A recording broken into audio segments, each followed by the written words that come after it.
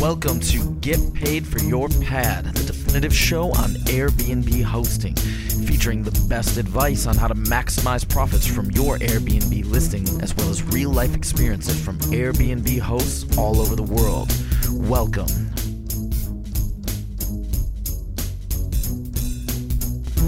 Get paid for your pad.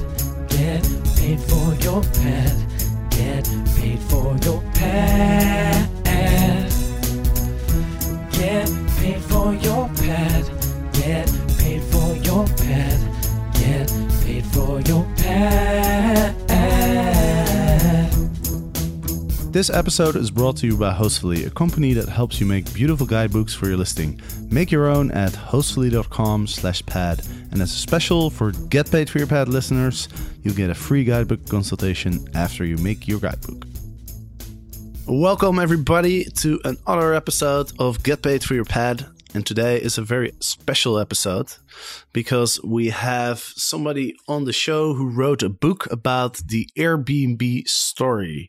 She's also a Fortune magazine editor, and her name is Lee Gallagher. So Lee, welcome to the show. Thank you so much, Jesper. It's great to be here. Now, the Airbnb story is, I think, one of the most fascinating and inspiring stories in the startup world of, the last 10 years, but maybe even in the history. And so I'm really excited to talk about this topic. I've actually published a blog post about a year ago where I really dug deep into the story, and I dug up all sorts of old articles and all sorts of stuff to really understand the Airbnb story well. And I thought it was absolutely fascinating. But first, I want to ask you, why did you come up with the idea to write a book about the Airbnb story? Well, yeah, it's a great question. First of all, it's such an honor to be here because during my research, I listened to a lot of your episodes. So it's really nice to now be here talking about my book. Well, I guess a little bit of my background. I'm a journalist. I cover business generally at Fortune magazine. And so I'm not really a tech reporter per se. But what I do like to cover are sort of big, broad social movements that are kind of rooted in economic data or some kind of business story. And several years ago, Airbnb had obviously come onto our radar at Fortune. It had come onto my radar. When I first heard about it, it was back in 2008 or 2009. And I write about this in the book. I actually sort of rolled my eyes and I thought, oh, that's just an old idea. I've used VRBO and HomeAway for years. And, all these hotshot tech companies think they can just, slick up the design. So I really thought that, these tech companies are just constantly issuing new websites around old ideas. And I just said, oh, this is just another one of those. And, obviously I was wrong to dismiss them. And so a few years later, I actually had the chance to interview the CEO, Brian Chesky, at a Fortune conference, our Fortune Brainstorm Tech Conference. And that was the first time I really dug into this company and its growth. And this was back in 2011, 2012. And the numbers were just shocking. And obviously by then it had also come onto our radar in a much bigger way. Just the usage numbers were just, growing very, very, very fast. It clearly had struck a chord. And then once I started to learn a little bit more about Brian and the company's story, I just was fascinated. To me, this has had, nobody wanted to invest in this company in the beginning. It became wildly successful, way more than anyone thought it would. It struck this chord with the consumer for a number of reasons that we can talk about. And these three guys who were kind of outsiders, Naples Charzuk was a very talented engineer, but Joe Gebbia and Brian Chesky were, RISD guys that didn't fit the profile of what investors were looking for in Silicon Valley. And didn't know how to run a company, certainly not one of this size. So their path to kind of, becoming the leaders of this company now that's worth $30 billion was also interesting to me. And so then you add in all the opposition that they faced and all the things that can and have gone wrong on the platform. And to me, it just had all these elements of, just a business story for the ages and the hospitality industry and their reaction and the way it's disrupted that industry. So all of those things are what made it a really compelling story to me. Absolutely. I really love the story. And let's get into it. So let's start at the very beginning. So I think it's 2007 when Brian and Joe came up with this idea, right? Yeah, it was 2007. And, Joe and Brian had met at RISD. And Joe was very instrumental in, really pushing Brian to do this. When he was at RISD, he had been given advice by a mentor of his before going there, saying, when you go to RISD, always have your eyes peeled for someone you can work with. That should be one thing you should be sure to do while you're there. So he kind of had, felt strongly that he and Brian should work together for quite some time. And in fact, when they parted ways, when Brian graduated and they were about to part ways at RISD, Joe said to him, we're going to start a company one day and they're going to write a book about it. And then they left. And then Joe kept trying to get Brian to move. Joe moved to San Francisco and he kept trying to get Brian to move up with him. But Brian was very risk averse at the time. He didn't want to quit his job. Once he did, he wasn't sure if he could take the risk to move there without a job. And ultimately he did. And they needed money to pay their rent. This is sort of the famous story that's been mythologized by now, but they decided to rent out space in their apartment for this big design conference that was coming to town that had maxed out the hotel supply.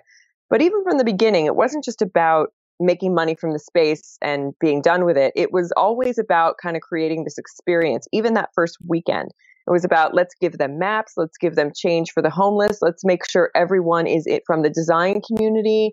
That also kept it sort of a closed environment. So they knew they would be pulling people from all who had this shared interest in design. And they were going to call it Designers Bed and Breakfast. Then, of course, it was Air Bed and Breakfast. And that's what got the whole thing started. They actually thought they were going to get kind of hippie backpacker types. That's what they expected. And they got these 3 people from all walks of life who were all looking for the same thing, which is they had a real interest in being there for this conference. And they couldn't afford to stay in a hotel room. And this was a great solution. And they all became friendly. And it was, that was the deal. The funny thing is Joe and Brian didn't think this was going to be the big idea. They thought that this was going to be a way to maybe pay their rent while they thought of their really big idea, which of course this became. Absolutely. And, I think a lot of people sort of are aware of, how they started with the Air Bed and Breakfast website, the Air Bed in the living room. Mm-hmm. Let's go a little bit further into time. So what happened next? I know that they racked up a bunch of credit card debt and, they tried to get things going, but it wasn't smooth sailing at all. No, it the opposite. It was very, very hard. I mean, Joe has said that 2008 was the worst year of his life. I mean, and Brian has said, people think you're all nostalgic for those early years, but it was very, very painful. And so that was one of the more surprising things after I dug in and did a lot of research on this company was just how hard it was to actually get it off the ground. They worked for a full year and got very, very little traction. For a full year, that's a long time. Joe and Brian both racked up $20,000 in credit card each. Nate Blacharczyk was very skeptical after they tried to launch at South by Southwest. That was the next big thing after this first weekend. They said, let's get everything ready for South by Southwest. That was a big design, a big tech, hotspot and great place to launch. And they had 2 paying customers, one of which was Brian. So it was not really anything. And then Nate Blacharczyk was very practical about, listen, we're not getting traction. He was very, I guess practical is the right word about what they were seeing. And at one point he moved back to Boston. He wanted to be with his then girlfriend, now his wife, and just became pretty checked out to the point that the other 2 put up flyers, as I say in the book, at the Moscone Center in San Francisco to try to fill his spot with somebody else. And no investors were meeting with them. The ones that did meet with them said no, or one guy just got up and walked out halfway through the conversation at a restaurant, just got up and walked out with no explanation. So everyone thought this was a terrible idea. The biggest reason was they thought that it was just a safety issue written all over it. It was just, someone's going to get murdered. You're talking about putting these people together. It's crazy. And at the time, the business model was to only have people share their spaces while they were home. So that was the whole business model. And so people were just fleeing from that idea left and right.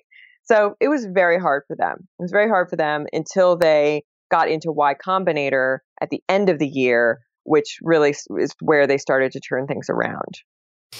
And why do you think that the investors were also negative? Because if you think about it, there already was Couchsurfing and some other platforms. I mean, the idea of home sharing wasn't completely new. It wasn't, but it was, Couchsurfing, I think, was seen as very niche. It was seen as very, and there wasn't much of a business model around Couchsurfing.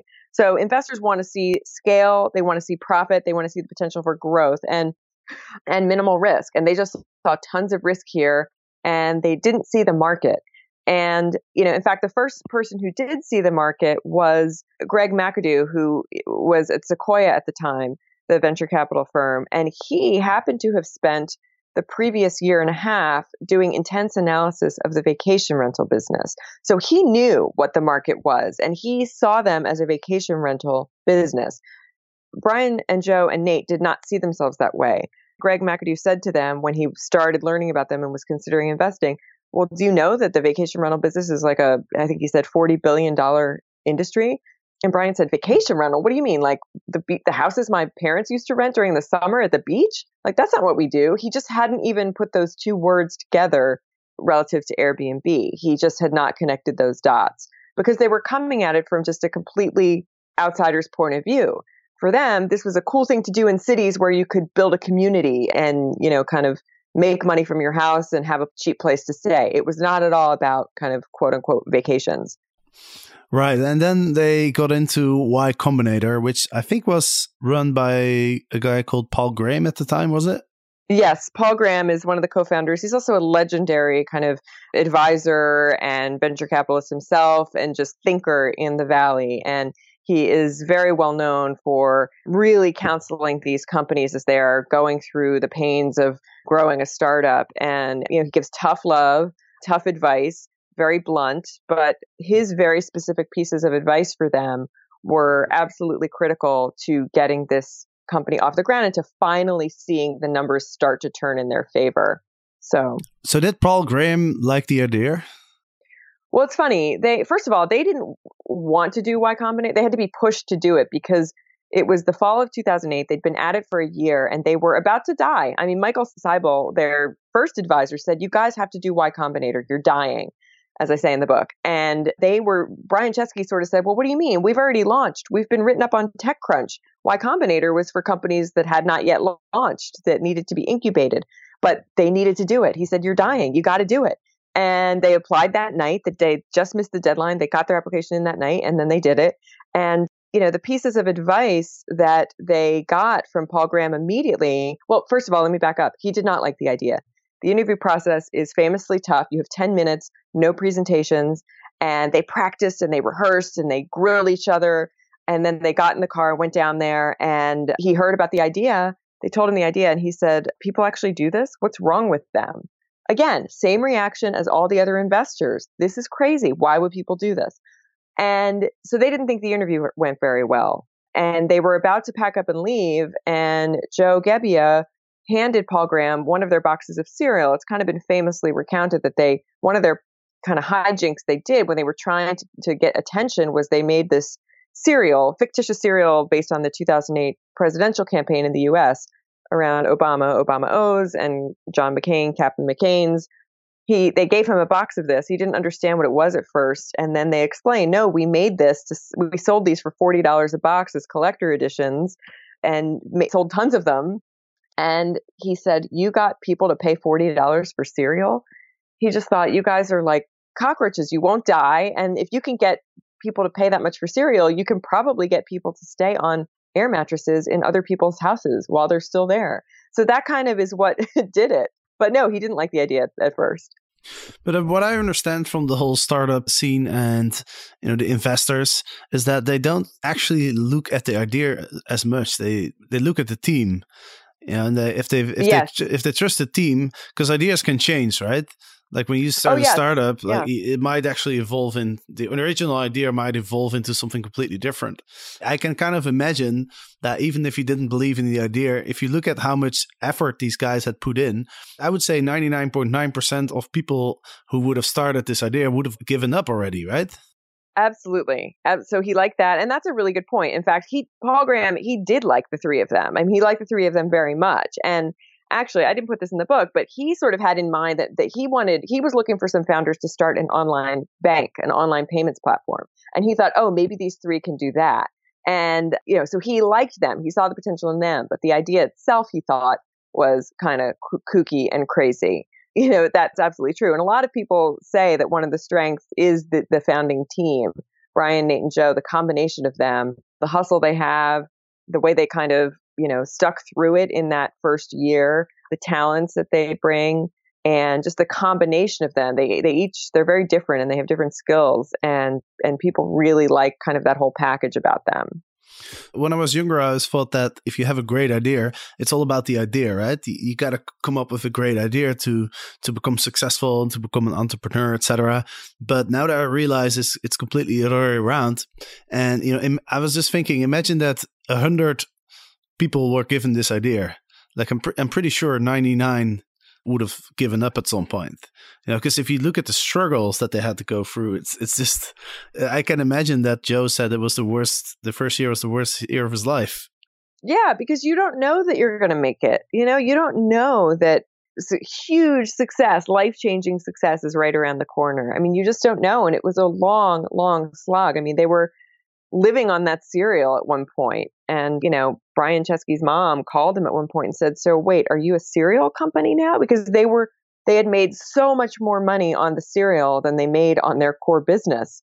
And, even worse than her having to ask that was that he didn't quite know how to answer that question, because technically they were selling cereal and that was their main source of revenue. So, I think it was a combination, the idea and the team, and finally having someone who saw potential in them. So, and then Paul Graham gave them some really good advice. Do you know what the advice was? Yeah, he gave them 2 or 3 really important pieces of advice. One of them was when they first got there, he said, "Okay, well, let's start at square one. Where are your users? Tell me about your users." And they didn't have many users at the time, but the ones that they did have were largely in New York City, some in Washington, D.C., some in Denver. And he said, but there was a nice little core of them in New York City. And he said, "Your users are in New York, but you're here in Mountain View." And they said, "Yeah." And he said, "What are you still doing here? Go to your users." So that was one critical thing. And they hadn't thought of doing that. But so for those first few weeks of Y Combinator, Brian and Joe would get on a plane and go and spend the weekends in New York, just going around meeting with hosts. And they would come back to Y Combinator, and give Nate the changes they wanted him to make to the site from the feedback. But getting that feedback was really critical. And they learned a couple of important things, probably the biggest being that the hosts were not very good at displaying their properties. I mean, back in 2009, this was now, people didn't have the digital photography skills that they have now. A lot of people didn't even know how to upload properly photos. And so the photos didn't look good. People were having trouble with them. And so as a result, the places didn't look good on the website, and that's everything.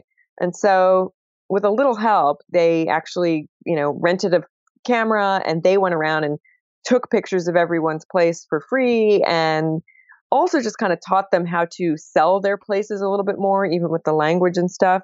And just by getting them to sort of upgrade their listings a little bit, that had a pretty big effect on the numbers. Within a few weeks, they saw the numbers start to turn around quite quickly. And so that was a hugely beneficial thing to them. And I think an important thing to note there is that they didn't just go and sit on the sofa in the user's living room and interview them about the product. They actually sat there and watched them use it. And one of the lessons they told me is that you can just learn a lot more by just observing.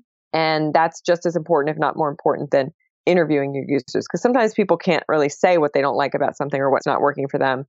So that was a really important thing. Another piece of advice that they have told a lot, the 3 founders, is that Paul Graham told them to do things that don't scale. So taking those pictures is a great example of that. In Silicon Valley, everything is about, whatever you do, you need to make sure that you can make one move and it can have a huge, tremendous amount of leverage and really have a mass impact.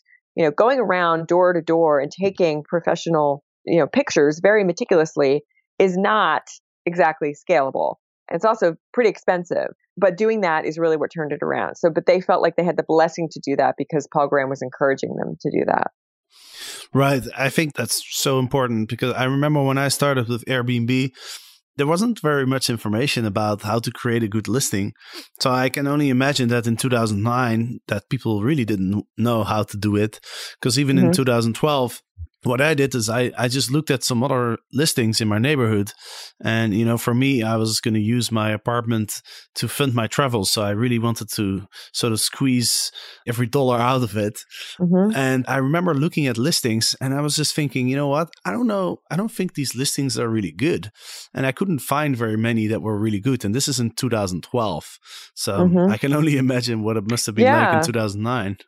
Yeah, and it's everything. And that was one of the more original aspects about Airbnb compared to those other sites I mentioned, was that, the photography ended up being a real source of strength for why people really were drawn to Airbnb. It was the quirky inventory, the tree houses, but it was also the design of the site, and that it was really looking like, on the best photographed listings, it's almost like looking at a magazine, like a real estate magazine or something. And it's fun. You get to look at all these people's inside their homes. Sort of, somebody described it as Pinterest reads real estate porn at some point.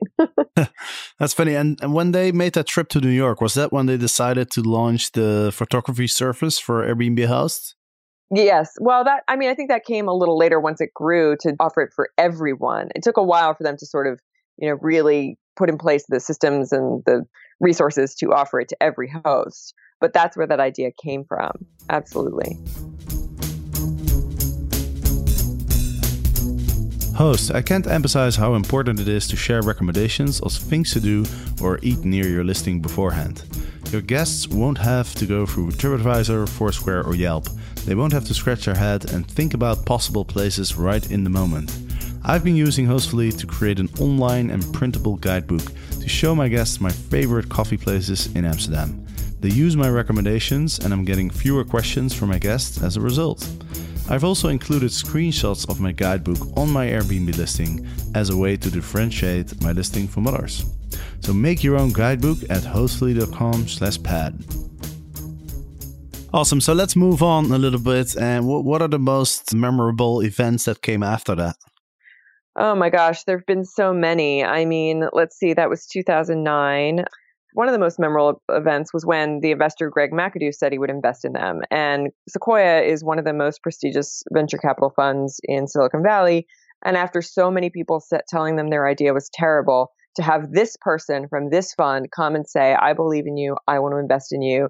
He ended up investing $585,000 along with another VC firm that invested a little bit on top of that.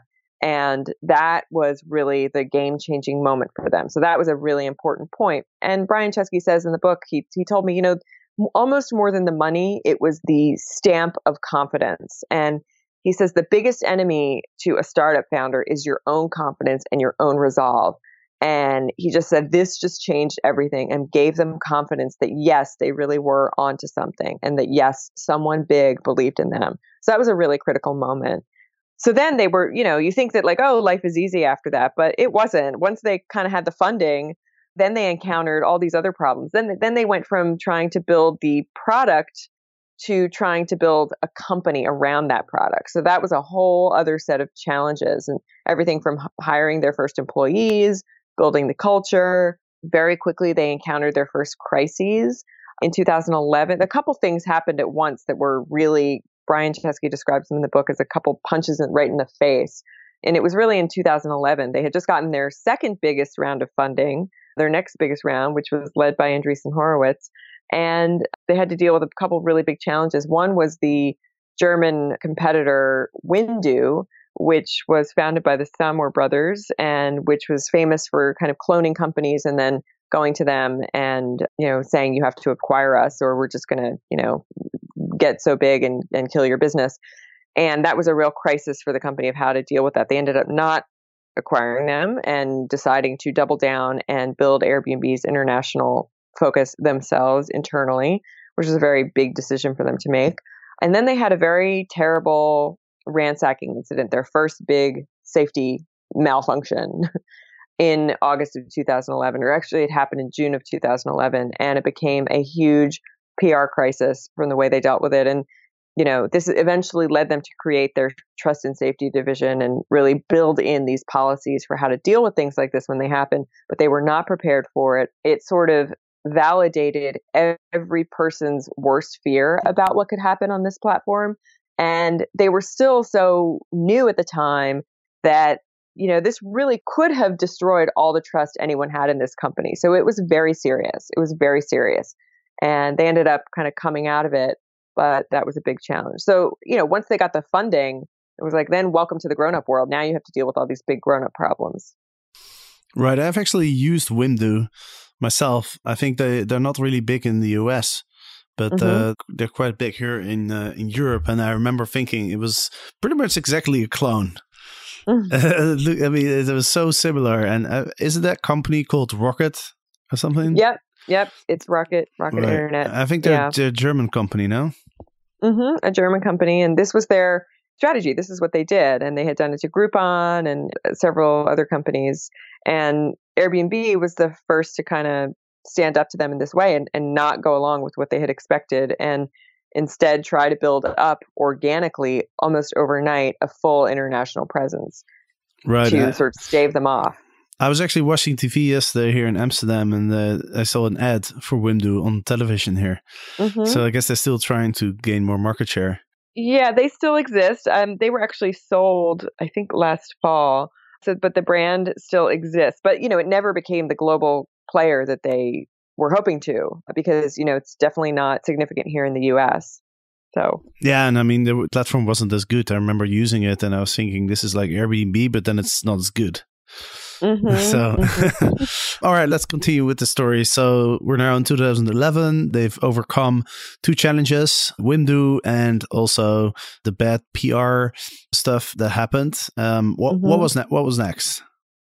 What was next? I mean, this was really when the huge growth started to kick in. So, I mean, they were just growing by leaps and bounds. The business has pretty much doubled almost every year, but in those years, it was growing by 200, 300, 400, 500%.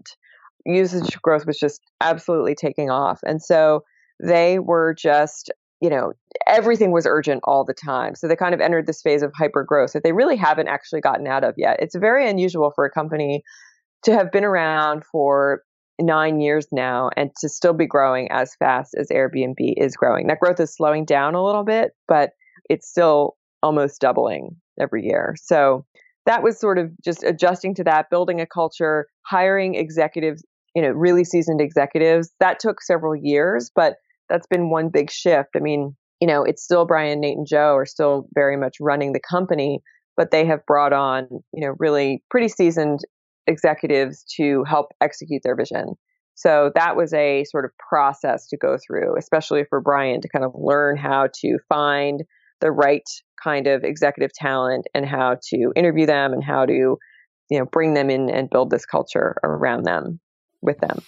Right. And I think one important moment was also when they hired Chip Conley, because I think that before they hired him, they considered themselves, a tech company, right? Their product was the website, the software. But they started realizing that, the hosts are actually the people who, represent Airbnb. These are the products, and the host is the product more. And so that they had to educate the host, I think, which is why they hired Chip Conley. Yeah, that's true. I mean, in the beginning, they were a tech company. They were in Silicon Valley, and it very much is a tech company. Some people say, oh, but it's rooms and spaces. That's not technology, but it is very sophisticated technology that powers that. And they are a Silicon Valley startup, absolutely. And before then, there was a lot of talk. I mean, Brian, their investors, advisors, and the founders were, what do we do with this? There were a number of ways you could take Airbnb once it cleared had all this traction.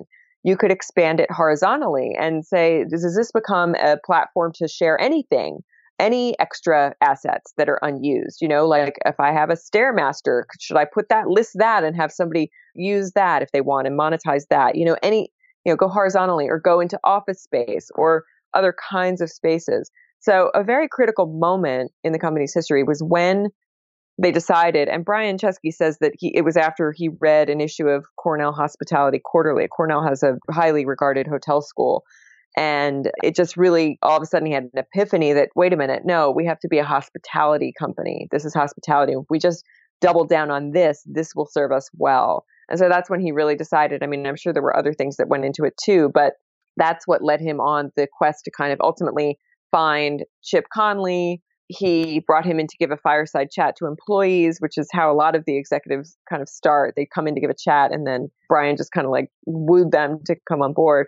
And Chip joined, and Chip was a really lifelong hotelier. He had founded a company called Joie de Vivre, which is a chain of hotels that were very boutique-y, whimsical, really kind of just inventive.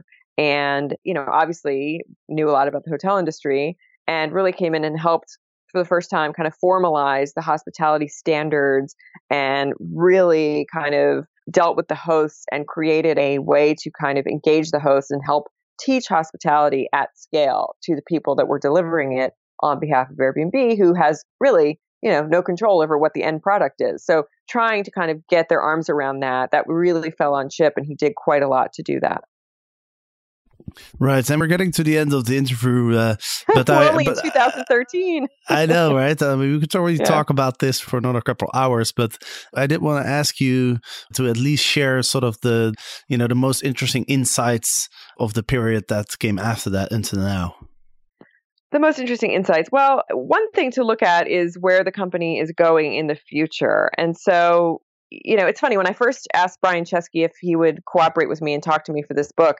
The first thing he said was, well, most people don't understand Airbnb. Where the media thinks Airbnb is now is really where we were 2 years ago. And so if you write a book about where we are now, by the time it comes out, it's going to be outdated and we're doing so much more. And I just thought, okay, well, he's too close to the story. I think the story is really cool and I can tell it. But, finally, towards the end of my reporting, I started to see what he meant. And, this company has very grand ambitions, as I think you probably saw, and anybody who follows the company saw last November when they announced the first big expansion into products outside homes.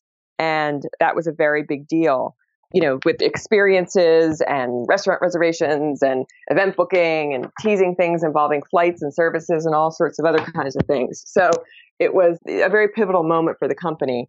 And that's just the beginning. I mean, if you talk to Brian, and I talked to him in the book about this, where he sees Airbnb going is much bigger, much broader. And he says that ultimately accommodations will be less than half of the revenue. So I think that's the most interesting thing to watch now, where Airbnb goes. Yeah, I totally agree. I remember when they launched the trips and experiences part in November at the Airbnb Open in Los Angeles. Mm-hmm.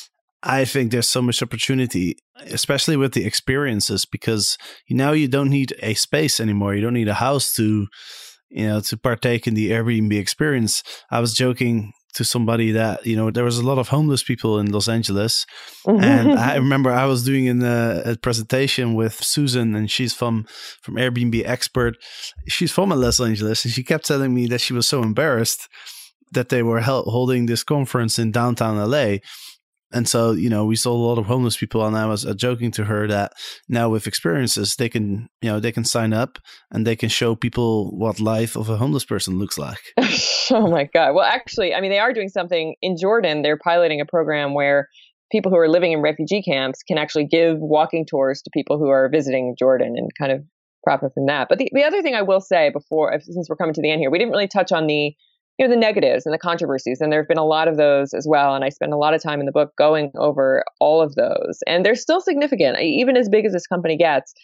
We know that users love it. We know that it's here to stay, but the legal challenges and the safety incidents, and I think seeing the discrimination we saw rear its head last spring and summer, there are still kind of challenges that face this company. And so far they have, dealt with them pretty well over the years, but I think that certainly a lot of people would say that they haven't. And I think that that's something that they're constantly working at. And that's something to definitely keep following. That's right. And I actually am interviewing someone who's kind of an Airbnb critic soon. So I'll be talking all about the challenges with Airbnb and the things that people don't like about Airbnb. Yeah, and I think the legal pushback is significant. The housing issues are significant. And I actually think, maybe because I live in New York where people live on top of each other, but the neighbor issues are really important. And unrelated to whatever the law says, it is, a lot of people do not like having their neighbors renting out their space on Airbnb. A lot of people do not like that. And so I think that's going to be an ongoing challenge. And the bigger Airbnb gets and the more people are using it, if someone has a problem with that, that problem is going to intensify. So the more users there are. So I think, the company is noticing this and working on, solutions and workarounds and tools to try to help these things. But I think they're important to pay attention to. Awesome. Well, to finalize this episode, can you let the listeners know how they can get a hold of a copy of your book? Sure, absolutely. You can buy it wherever you buy books, Amazon.com, BarnesandNoble.com, any bookstore. You can also go to my website, leegallagher.com, and there are a bunch of links there, as well as some more information on the book. Awesome. And, as much as I love the Airbnb story, I do have a little bit of mixed feeling because, I always used to have the top book on Airbnb. Like when you put Airbnb in Amazon, my book would always be on the top, and now yours is on the top. So it's kind of the end of a cool era for me. I'm sorry, but I hope that we can coexist, and I hope that it's kind of like when companies headquarter near each other. It's like everybody benefits. That's my hope. And one interesting little funny fact is that in 2014, when I went to the Airbnb Open in San Francisco, I actually gave a copy of my book to Brian Chesky. And at the time, when you put Airbnb in Amazon, it would actually put my book above the Airbnb app. And I mentioned that to him because I thought it was kind of funny.